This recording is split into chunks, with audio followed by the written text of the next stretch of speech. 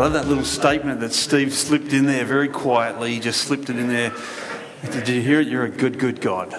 You know, He's a good God. And, you know, while we pray for a lot of people and you know, certainly our world is going through lots of things, we know that God is good all the time, don't we? We know that God is always working. I think we sang that this morning, didn't we? God is always working. He's always doing what He will do.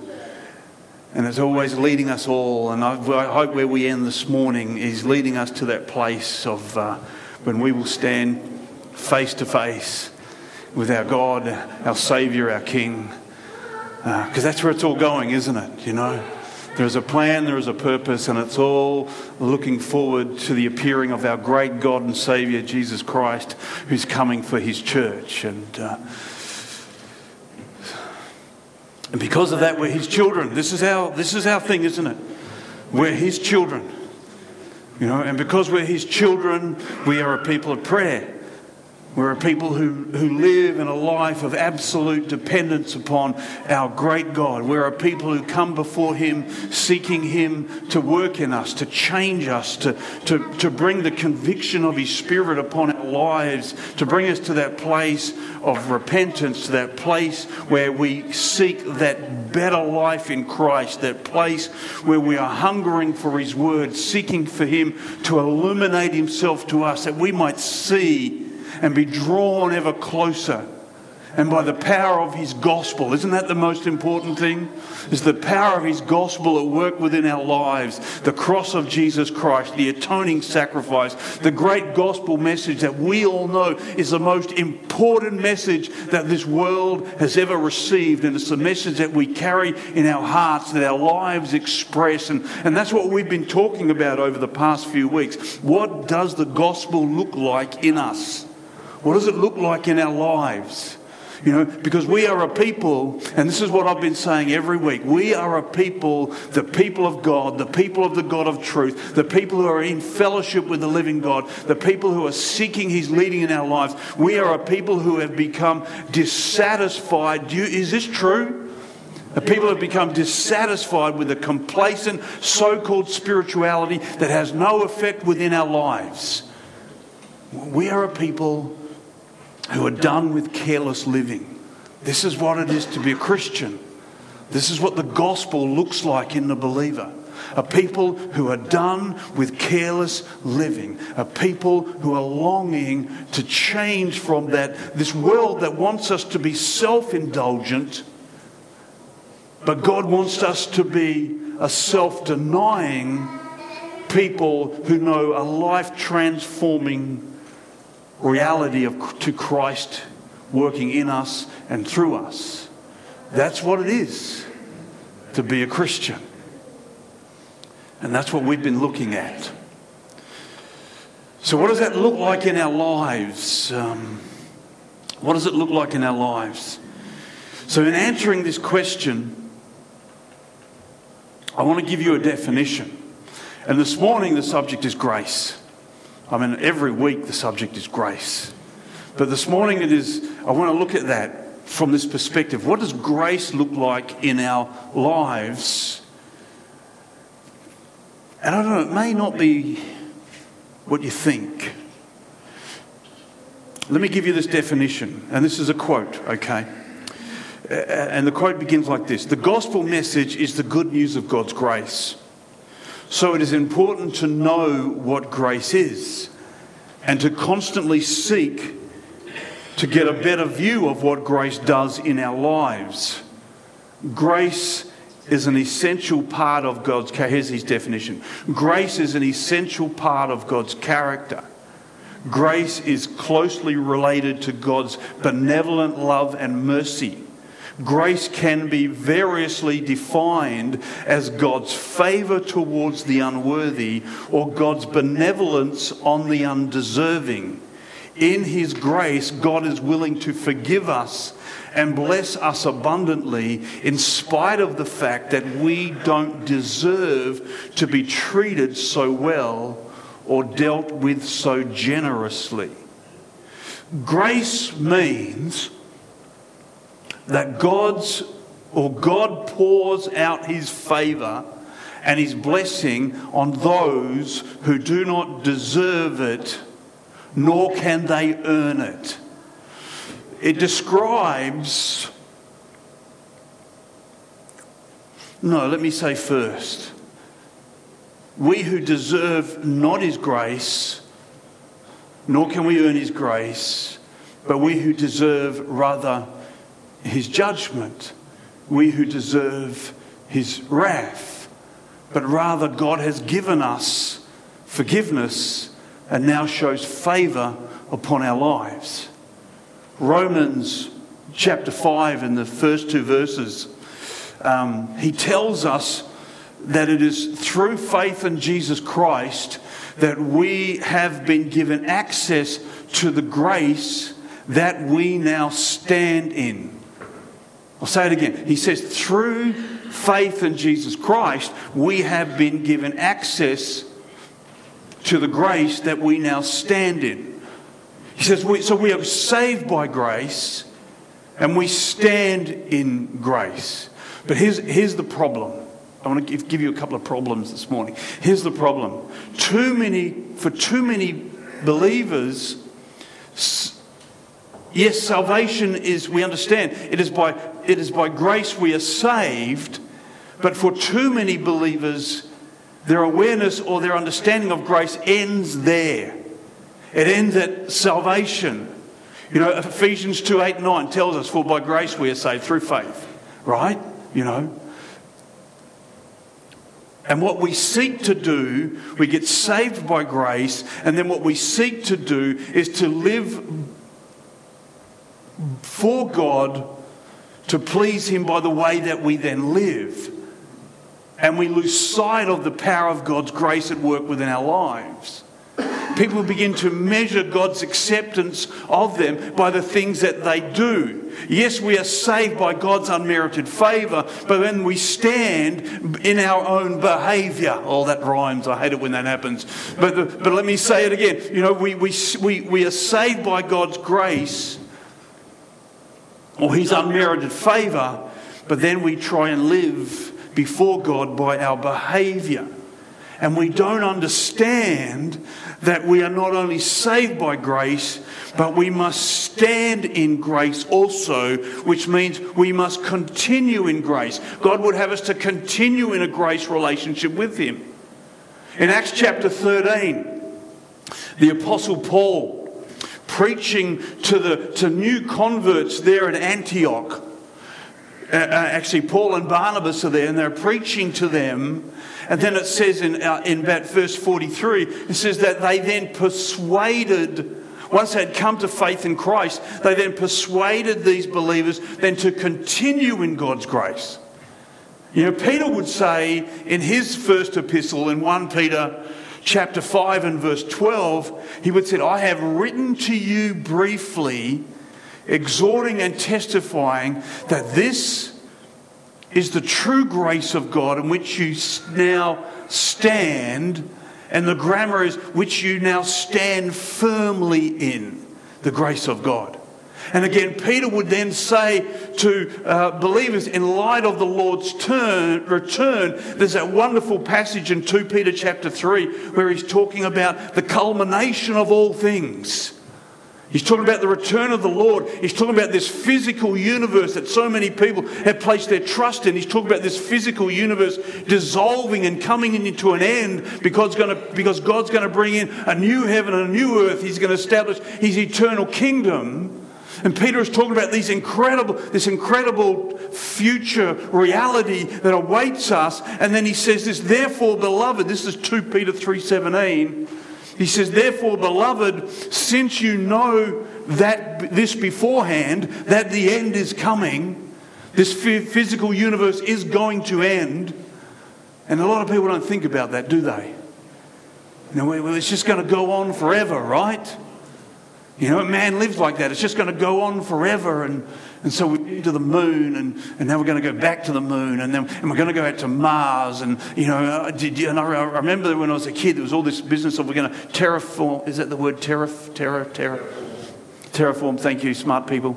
terraform Mars and we're going to turn it into an inhabitable planet. And my youthful mind was thinking, that thing's out there, it's dead, it's freezing cold, it's had its time, and we're here on something that is alive and has life and purpose to it, and we want to abandon this and go and try and make that work.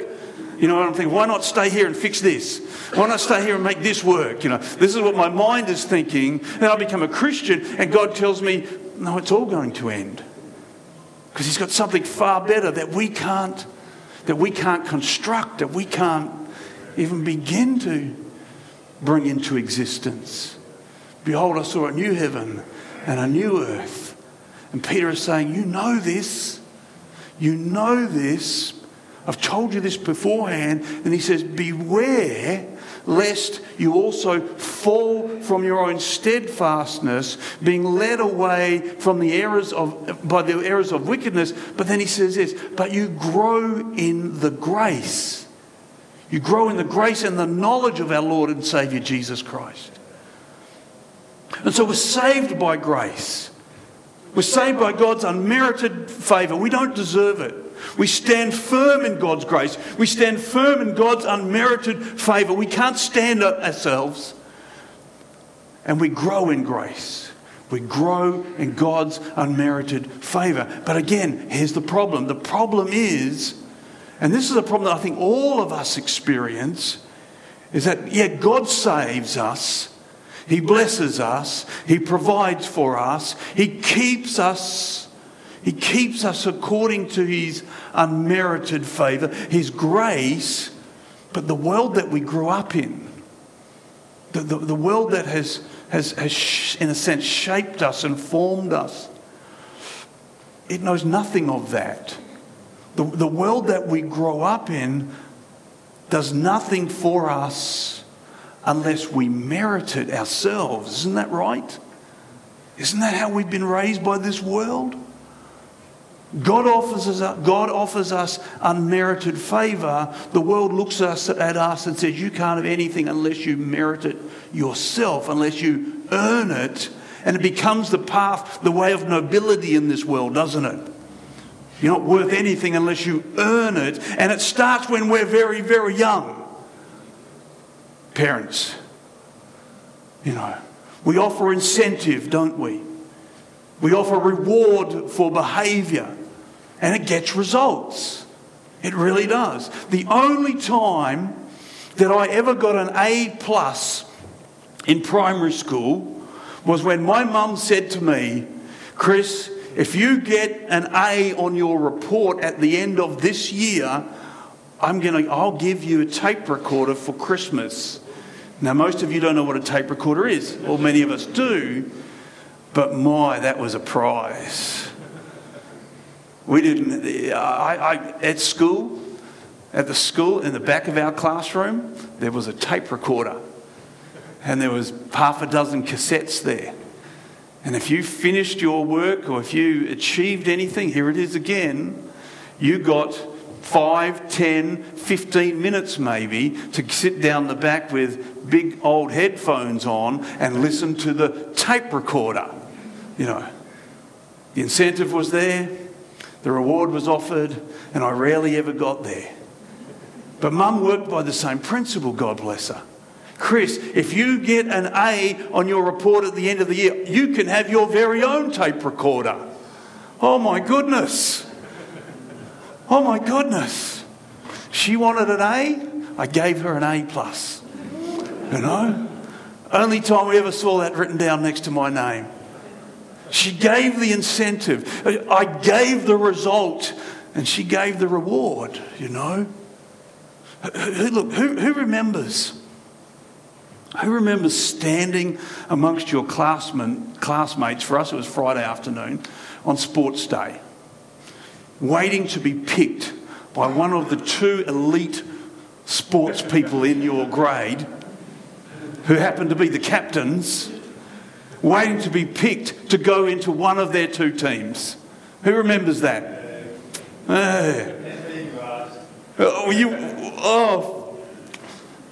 Max, I'm sorry.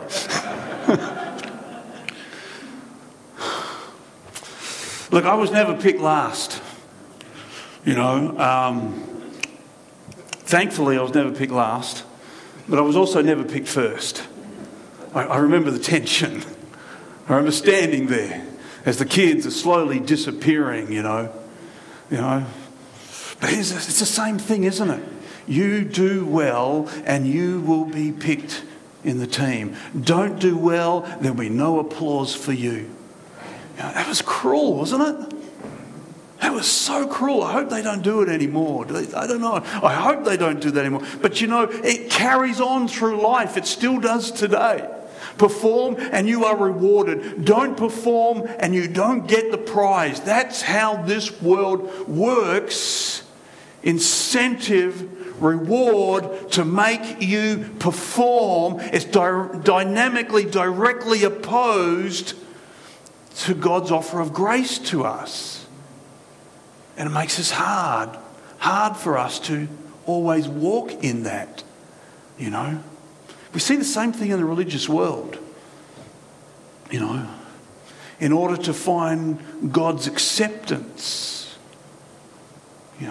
certain quarters of the church have to do certain things in order to find acceptance, in order to experience forever on paradised earth. The Jehovah's Witnesses have to knock on doors in order to escape the cycle of rebirth, trying to be good enough in order to get to that place called nirvana. What do the Buddhists do? The Buddhists live a life of self-denial. In order to get to paradise, the Muslim world is trying to do enough good deeds to outweigh their bad deeds in order for them to get to paradise. In order to get to the highest heaven and to become a god, a Mormon has to do things distinctly Mormon. They have to become members of the Mormon church. They have to be baptized in the Mormon church. They have to receive the Holy Ghost by hands being laid on them by the Mormon elders. If a woman wants to have any eternal destiny, they have to be married in a Mormon temple and they have to obey. All of Mormons have to obey according to the words of wisdom given to them in the Book of Mormon, and they also have to knock on doors. In every instance, it's the same thing, isn't it? In every instance. The instance of reward to make you perform. Christianity, on the other hand, Christianity, on the other hand, teaches us that we can do nothing to earn or pay for our way into heaven. But rather believing that He died and He rose again, and that in that death and resurrection, the perfect Son of God paid the penalty for our sin. He redeemed us. And through faith in what He has done, we gain access back into the presence of God, and the hope of heaven is born in our hearts. It's got nothing to do with our merit. It's all about His merit. It's all about who Jesus was. It's all about His righteousness. It's all about His sacrifice. It's all about the redemptive work of Christ justifying us. As I said to you a few weeks ago, the work of justification is an act. It takes place. When you believe in the forgiveness of Christ, you are therefore justified. You are made right. You are made holy in the sight of God. And God will never again see you as unjust. There are so many Christians. The Catholic Church teaches us that you are justified by the things that you do, by observing the Mass. And if you get to the end of your life and you haven't been fully justified by your obedience, then of course there is purgatory waiting for you. And you can then be finally cleansed in and through the prayers of the saints or other things. I was raised in that system. It knows no absolute hope. Absolute hope is in the finished work of Christ. He is risen. It is finished. It is done. And through faith in Him, you are justified. That's the grace of God. You can't do it yourself. You can't do it yourself. So what does this look like in our lives? That's the question, right? How does it work? Well, certainly I'm not striving and struggling, am I, to please him? But I am living in response to that incredible love that God has shown me. Will you turn with me to Titus chapter 2? I think Paul gives us the definitive answer to this question of what it looks like in our lives.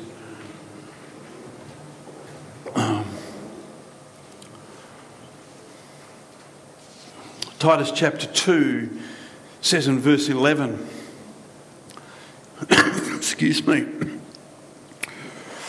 he says, "For the grace of God that brings salvation has appeared unto all men, teaching us that denying ungodliness and worldly lust, we should live soberly, righteously, and godly in this present age, looking for the blessed hope and the glorious appearing of our great God and Saviour, Jesus Christ, who gave himself for us that he might redeem us from every lawless deed and purify for himself his own special people, zealous for good works." The second chapter of Titus is a wonderful chapter. The second chapter of Titus is really describing what a healthy church looks like. The things that we've been talking about over the past half a dozen weeks. It addresses the faithfulness of the older men and the older women. The younger women. The mothers, young men, the servants, and all are exhorted to be faithful. And the essence of it is that as believers, the church, we should beautify the Christian faith because there's an unbelieving world around us looking on. And why? That's what he says. For by grace, again, verse 11, for by grace, the grace of God that brings salvation has appeared unto all men. And he's saying in this passage that the grace of God, yes, it saves us. It's appeared unto all men. The grace of God, it saves us, verse 11. The grace of God is keeping us, is what I said earlier. In other words, it's teaching us to live godliness in verse 12. And verse 13, God's grace is ultimately going to take us home. As it says, we are looking to the appearing of our great God and Saviour, Jesus Christ. He is saying it is grace from beginning to end. He is saying that is what grace should look like in us. We should be adorning us. We should be adorning the beauty of God's grace, the beauty of God's salvation to all people. So once again, for the grace of God that brings salvation has appeared unto all men. And when he says that it's appeared unto all men, most certainly the Apostle Paul is talking about the grace of God, that it was embodied in the person of Jesus Christ, isn't he? Because that's how John described Jesus. You got that wonderful, in the Gospel of John in the first chapter, where John would say, "And the Word became flesh." Don't you love that? In verse 14 of 1 John, it says, "And the Word became flesh." So John chapter 1. John's confusing, isn't he? "And the Word became flesh and dwelt amongst us, and what we beheld, his glory, the glory of the only begotten of the Father." And he says this, Jesus Christ, full of grace and truth. He has appeared unto all men. We read in John 3:16, that incredible verse that we all know so well. For God so loved the world that he did something, didn't he? For God so loved the world that he gave his only begotten Son, that whosoever should believe on him will not perish but shall have everlasting life. And let's never forget verse 17. For what does it say? For God did not send his Son into this world. This is grace. God did not send his Son into the world to condemn the world, but that he, through him, the world would be what? Saved. God gave so that we don't perish, not to condemn, but to save all those that believe. That's grace. How does it look in us? How does it look in us? Well, I'm asking you, how does it look? Think back. Will you think back with me? And will you remember when he apprehended your heart? When he apprehended your heart and he brought forgiveness to your souls. Do you remember? Do you remember the cleansing of soul? Do you remember the burden lifting? Do you remember being set free?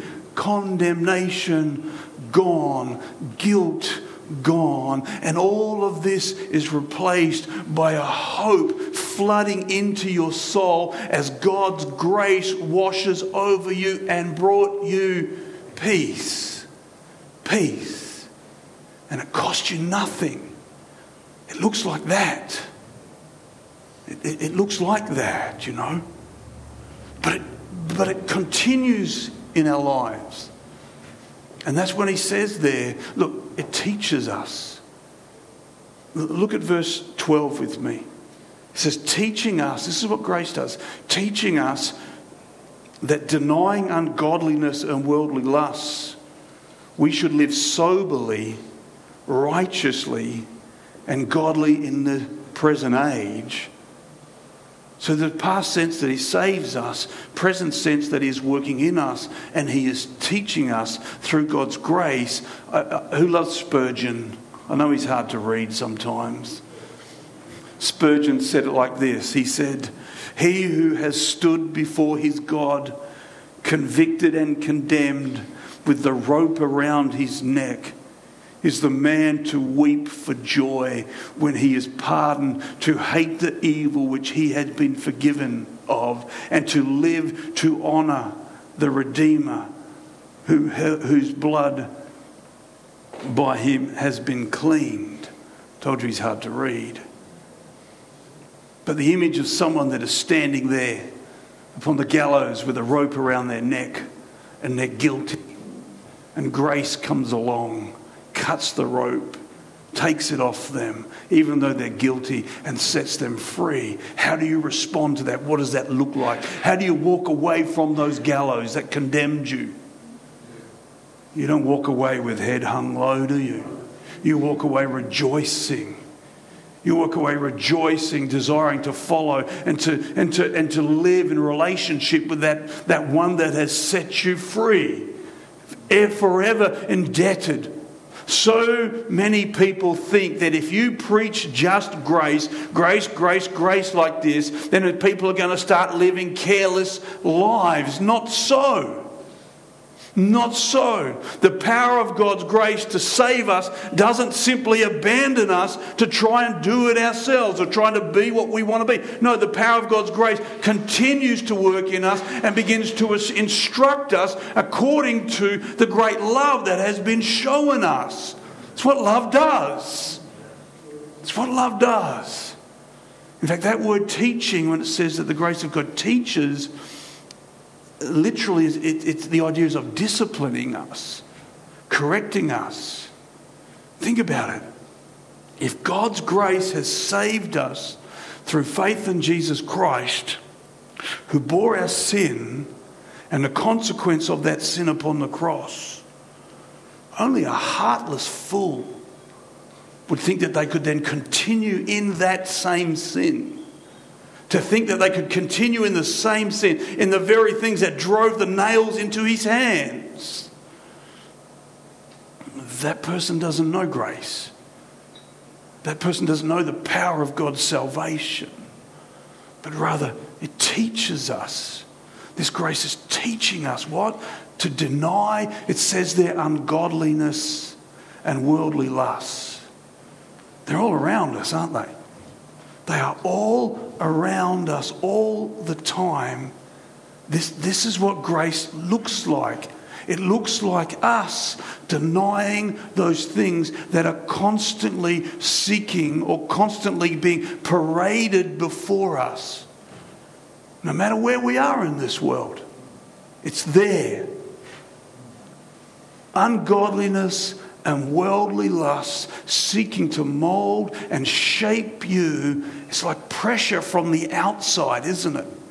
Pressure forcing you, trying to mold you into a shape But we as Christians have received the grace of God, have the power of God within us, seeking to transform us from the inside out. And so when those outside pressures are there trying to push you and shape you to be like everybody out there, what does grace look like? It looks like you and I denying those things. Denying those things by the power of God's grace. 1 John chapter 2, verse 15 describes those things. And it says this, do not love the world or the things of the world. You know this passage. If anyone loves the world, the love of the Father is not in him. For all that is in the world, here is the lust of the flesh, the lust of the eyes, the pride of life, is not of the Father, but is of the world. And the world, he says, take note of this, is passing away, and the lust of it. But he who does the will of God abides forever. Every single day, you and I, Christian, are being instructed by grace. You know it, don't you? Every single day. When selfishness and pride and lust and crude vulgarities are put before you, your relationship, this is how it's teaching us, your relationship with Jesus Christ won't abide with those things being considered acceptable in you. You just can't have it, can you? That's the grace of God at work, and you deny it, and grace is doing that. You're not comparing yourselves to other people. That's not your standard. You're not being holier than thou. You're not trying to show anybody up. You're not being legalistic, but you are being taught by grace, and you know it. You know how you know it? You know it because when you do fail, and when you do fall, and you do let those things slip in, you don't justify it. You don't justify it. You don't start making excuses. You don't accept it by saying, oh, well, that's what everybody's doing now. No. What do? This is what tells us. This is what tells us that it's grace that is teaching these things. You know what you do? You go running straight to the throne of grace, don't you? You go running straight to the throne of grace, and you're seeking God's forgiveness, knowing what? You're knowing that He is faithful. You're knowing that He is just to forgive you of all your sins and to cleanse you from all unrighteousness. You know He will never stop teaching you. He will never stop cleaning you. He will never stop perfecting you. Remember what I said last week? This is what the Christian life is. God has justified you. He sees you as holy, righteous, perfect, but practically in your humanity you're down here. But every day as God's grace is teaching you, instructing you, you are making choices that are bringing you up, closer, more like Him. You're never going to get there because most of this work, I say this all the time, is going to happen in a moment, in the twinkling of an eye. When He comes for us and we are changed, the Bible says, metamorphosized. As the scripture says, we don't know what we're going to be. But what we do know is that when He appears, we shall be like Him, for we will behold Him as He is. But right now, we've been taught, we've been instructed by grace, by the benevolent love and mercy of God, teaching us to deny ungodliness and worldliness. That's what grace looks like. That's what the gospel looks like in us. We live soberly, that verse says. What does that mean? We live soberly. It's talking about a life that is a life of self-control. It's the fruit of the Holy Spirit. It's the last fruit listed. Self-control. We're living in a self-controlled manner, not giving ourselves over to every variant passion and desire that seems to sweep past us. It's talking about wisdom. It's talking about character. This is what living soberly is. Doesn't mean being stoic and boring in life. Christian life is the best life in the world because it's a life you're created to know and experience. Do you guys have fun? You're the most fun group of people I know. Of course you do. No, it's not that. But it's just not living carelessly. It's living righteous, as it says there. It's living godly lives, as it says there. Simply letting our standards be determined not by the pressure of this world, but be determined by what God says to us through his word. What does this mean? What does grace look like in us? It means that we are a people who live a life of devotion, a life of holiness. We live in his presence. I remember an old saint, she's gone to be with the Lord now, and she used to tell me over and over again, Chris, I just want to practice the presence of God. You know what she was saying? She was saying this. She said, I just want to live in his presence. I want to know that he's constantly there with me. I want to know that he's always working. He's always desiring to do something. I want to know that he's giving me choices every day to choose righteousness, to choose holiness, to follow after his example. That's what grace looks like as you are instructed in it.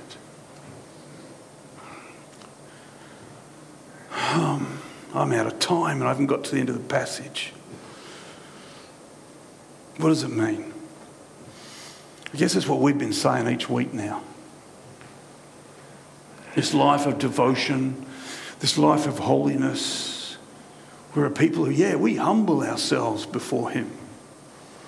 And we acknowledge our complete dependence upon him. You and I, Christian, we earnestly, we wholeheartedly desire his presence and his purpose in all aspects of our lives. We allow him to search us. We allow him to expose those things that have just got to be done with. So Christian, we're seeking this restoration. We're not wanting anything to come between us and our great God and Saviour. So there's a hungering in us. That's what the Beatitudes are all about. There's a hungering in us for the likeness of Christ. Hungering and thirsting for righteousness. Longing, as I said earlier, for the illumination of God's truth to our heart. Grace looks like that. It looks like that in us. And we live like this before this world. But we have hope. This wonderful hope that comes with it. Because there's the past. There's God saves us. And yes, there's a present reality. We stand in that. We have been instructed in that grace. But there's this incredible hope. And I wish I had more time. Because he says there in that 13th verse, this is what grace does in us.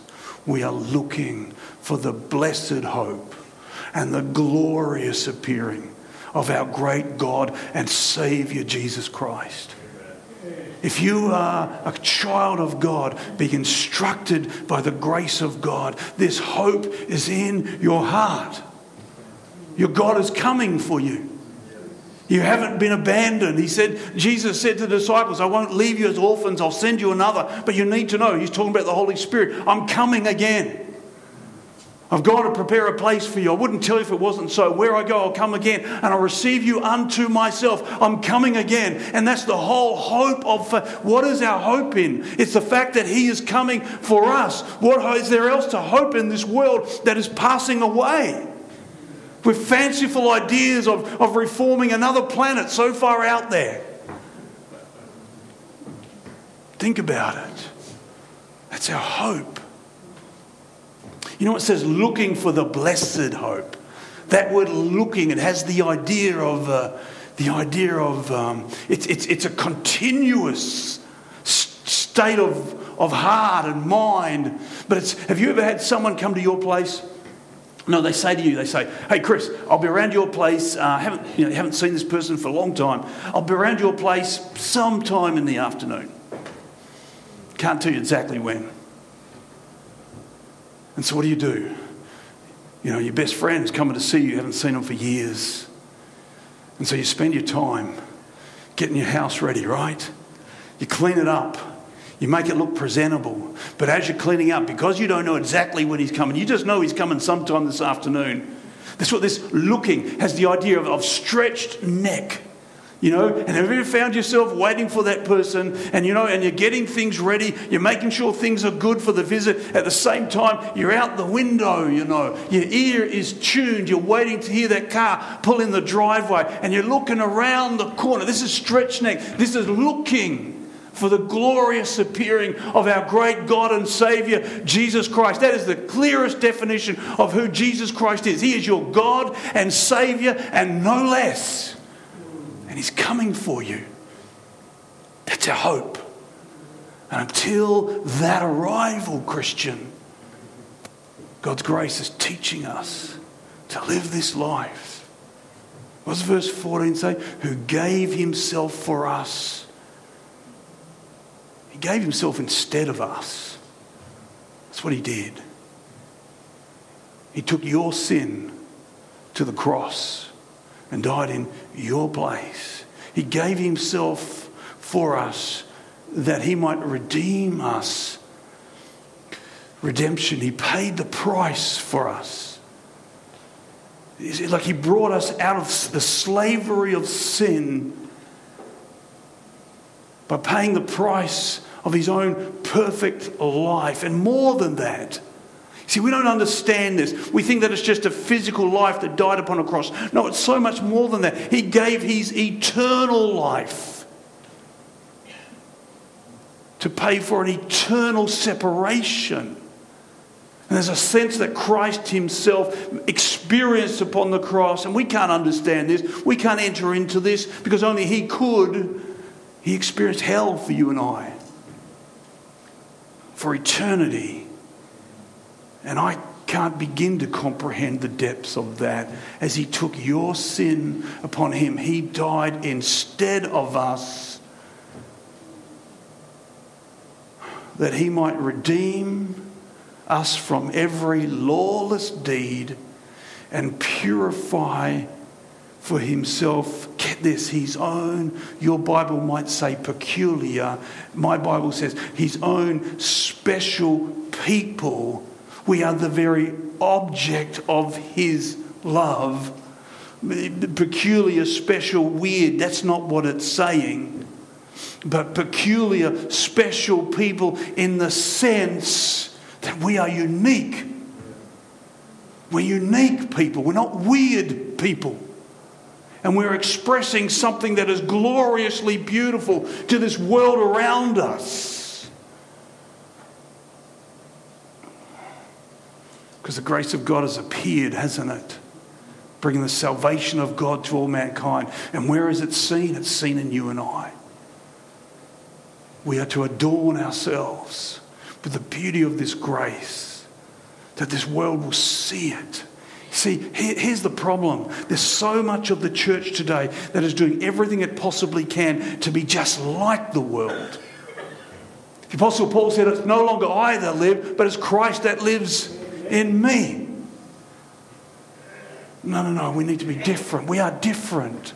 Yes, we are peculiar, but we are gloriously saved.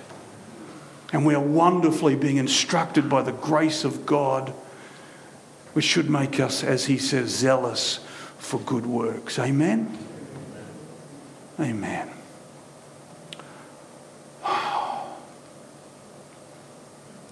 Am I out of time? Can we quickly just pass the communion elements around? Ken, would you mind?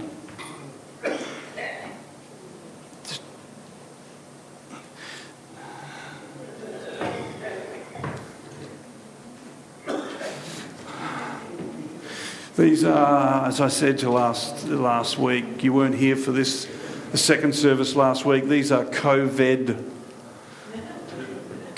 specific communion. They've not been touched by any human hands. You can peel the top off, and there's a wafer under there. Enough said of that.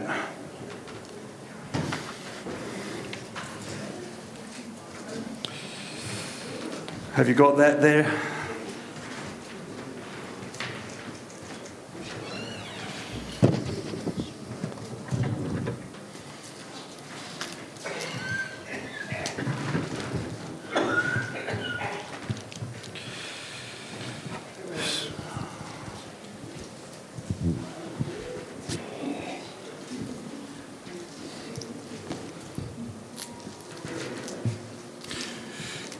Jesus said, I have not come to call the righteous, but sinners to repentance. That's the stumbling block for many people, because they don't believe they're sinners. They don't believe they need forgiveness. But the Bible is very clear. All have sinned. All have fallen short of the glory of God. None is righteous, no, not any. We all need forgiveness, don't we? That's God's grace. So let's bow our heads.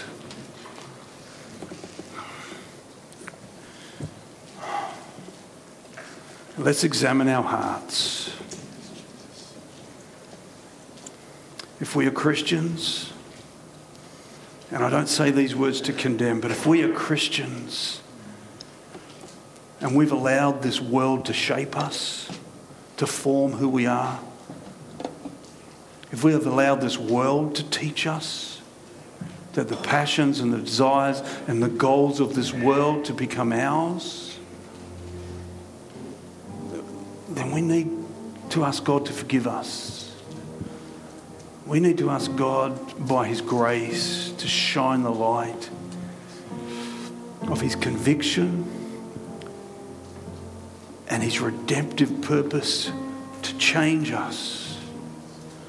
Lord in heaven, search our hearts. Lord, forgive us of these things. I pray this morning that you would just refresh our love for you. Remind us of that first love. Just how wonderful it was to know that you've forgiven us when this world offered us nothing. That in this place, Lord God, right now, you bring us back to the foot of the cross to hear those words, Father, forgive him, forgive her. They haven't known what they've been doing. They don't know what they've done. But more importantly, to hear those words, it is finished. How wonderful it is to know that you've done everything for us. To be called a child of God, to be forgiven, to know the power of your grace at work within our lives, to know that we have great need of you to show us the way. Thank you, Father, you've shown us the way. Thank you, Lord Jesus, that you've shown us the way by laying down your life for us, giving us a vision of heaven, a hope of glory, the promise of your coming, the power of your redemptive work to change us, to transform us, Lord God. Thank you for it. Thank you for this bread that reminds us of the price of your life that was given, of your body that was sacrificed. Let's take this bread together. This bread of life that now lives in us and through us, the finished work of our Saviour. Thank you, Lord.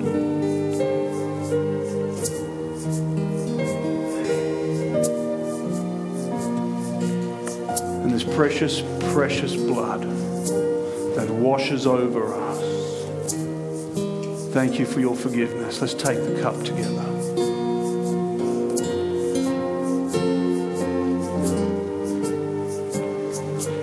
Thank you, Lord. Amen.